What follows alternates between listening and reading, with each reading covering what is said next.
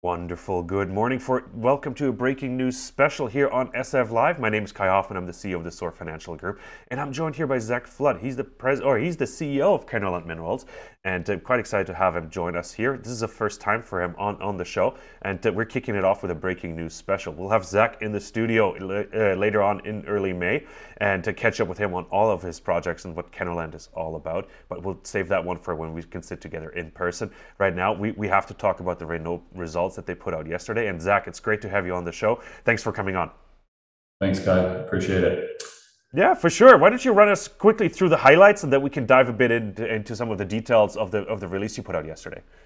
Sure thing. So yeah, yesterday we put out some pretty important news. It covers really two campaigns. One drill campaign at Renault, which is held under joint venture with Sumitomo Metal Mining in northern Quebec. It's a gold discovery that we made in 2020. So last summer we drilled, or summer into the fall, we drilled about 18,000 meters, and this press release reported on about 8,000 meters, which was the remaining results from that program. There were some really good highlights in there. We're drilling a couple different high grade vein structures at Renault there, and there's the R1 structure, R2, R3, R4, and now R5. And at R1, which is kind of the main structure we've been drilling off, the highlight from there would be 6.88 meters at 23 grams per ton. At R2, we hit one of the highest grade intercepts at R2, 1.77 meters at 117.86 grams per ton, which was the first kind of 100-gram meter intercept we had at R2. So that's looking a lot better as well. But one other important thing from this release was it covered some visual results from a program that we just recently completed, which was around a 10,000 meter program. It was our 2022 winter program. And on that program, we intersected a few additional vein structures beyond R1. And so this has kind of completely changed our understanding of the mineral system there. And I think it shows that the potential is going to be a lot greater than we initially had expected. So really, really positive news there. And we look forward to reporting on assays in a few weeks, hopefully. Better turnaround than last year. Well, it seems like it because you were able to report some of the new program results together with the old ones. So I'm assuming there was a bit of a speed up in getting those assays back. Well, no, those were actually the new results are just visuals. So we put in Oh, some gotcha. photos Okay. of veins, but yeah, we hit shear veins that look just like R1. The mineralization was very similar too. We're seeing visible gold, visible tellurides. So yeah, we expect that they're going to be carrying gold, and we thought it was material enough to Put report that on on. the Yeah. visuals. I have to ask now. Like, so how did you target those areas without having the old results back? Like, did that make a difference? Like in the targeting for those results for those drill Yeah, holes?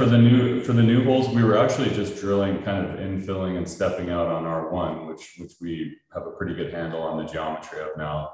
And we let a few of the holes just run past R1. So normally, you're drilling and you get past R1 and you kind of terminate the hole and move on to the next one. You only have so many meters. But on this particular program, we let the holes go a little bit further beyond R1, and sure enough, we hit another vein structure now called R5, which was now defined by about 10 holes. And one of the holes, 22 RDD 129, we let run another 400 meters past R5 even, and it hit three other vein structures about 100 meters apart.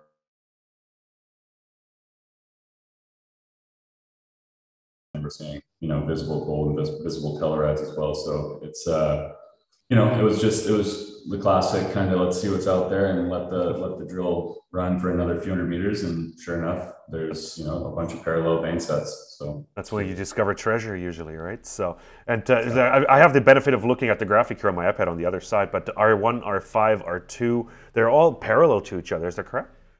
Yeah, that's right. So there's a big shear zone that's kind of a big east-west shear zone in the Frotet Evans, and where the gold mineralization is hosted is really within this intrusive complex, and it's typical to see this. You see it at Sigma, Lamaque, and some other big gold systems in the Superior Province, where you have a really rigid body like an intrusive, or like a granite type diorite body, and it'll crack as opposed to kind of the deformation kind of dissipating out in the volcanics. It's really focused in the diorite, and that's why you get the vein formation there. And so we're seeing all these veins kind of stacked up in the diorite, and it's exactly what you want to see. And it's not just one or two veins. It looks like there's multiple structures coming through here. Sure, looks like it. How deep have you drilled, and how are you going to follow up on everything now? Is R5 now one of the main targets for the follow-up program now? Absolutely, yeah. R5 is going to be a big focus, and the three new veins beyond R5 as well. So there's kind of four vein sets, four shear veins that are completely new. We have been drilling off R1 pretty systematically and exploring it down to about 500 meters depth, and it's about 800 meters along strike. R2 is similar. We're a few hundred meters at depth there, and it's about 800 meters along strike as well. And yeah, we're piecing it together as we go. We were also in this release, we put out some images of the geologic model that we've been working on too. So we've started modeling the system in Leapfrog, and yeah, it's coming together nicely. Fantastic. Well, I have you, Zach. We got to briefly talk about the relationship with Sumitomo on the project as well. Yep. What does that look like? It's a 20/80 joint venture, you being the 20% partner, if I'm not mistaken. But you get to report all the results, which is very rare as well, because usually you have to wait until the company puts out financials, and then you have to go through it with a fine-tooth comb to find any results. Tell us a bit more about that relationship and how's that evolving? Yeah, it's a wonderful relationship. We've really enjoyed working with Sumitomo. We have another project that we'll work on with them as well, called Jacoby in the Central Abitibi Greenstone Belt. But yeah, it was a partnership formed very early on in the history of Kennerland. We started Kennerland in 2016, and it was a relatively small private company, and we partnered with Sumitomo in 2018 after we staked the Frote Evans Belt. And 2 years of them kind of following our systematic approach in the belt led us to the discovery of Renault, which is a completely grassroots discovery, and it's turning out to be very significant. So obviously, everyone's excited and very happy with the way that this partnership went. It's super rare to make a discovery like this, and Sumitomo is a really great partner. They're very strong financially and technically as well. They operate a few mines around the world. They operate Ishikari, which is a world-class high-grade underground gold system in Japan, and they did previously operate Pogo, which is another high-grade underground gold mine in Alaska, but they sold that to an Australian company, and now their focus has sort of shifted to Eastern Canada. So they're happy, we're happy, and we'll just hopefully keep finding more gold out there. Yeah. Well, 20/80 joint venture, do you have to contribute also 20% of the funds? And tell us a bit more about the program moving forward for the year. It's only end of March now. What does the rest of the year look like on the project for you? Yeah, so it is an 80-20 joint venture.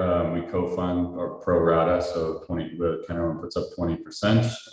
We are the operator. We get a flat 10% management fee on the total exploration budget. So that helps reduce our all-in costs there. But going forward, we just wrapped up a 10,000 meter drill program. That was the very end of the fiscal 2021 year. So Sumitomo's fiscal year starts at the end of March. So at the end of this month, we will set the budget, and we'll have news on that in the next couple of weeks. But I'd expect, we're looking at another significant year of drilling. It's good to kind of keep in mind where we're at in the discovery process. There's only been about 50,000 meters of drilling on Renault since the initial discovery. But I'd expect that number could double in the next year. So we're starting to ramp up significantly as our understanding of the deposit grows and targeting becomes more effective. Yeah. I was going to ask you, how many meters do you think you'll need to come up with an initial resource? Where do you start to feel confident to start putting a number around it?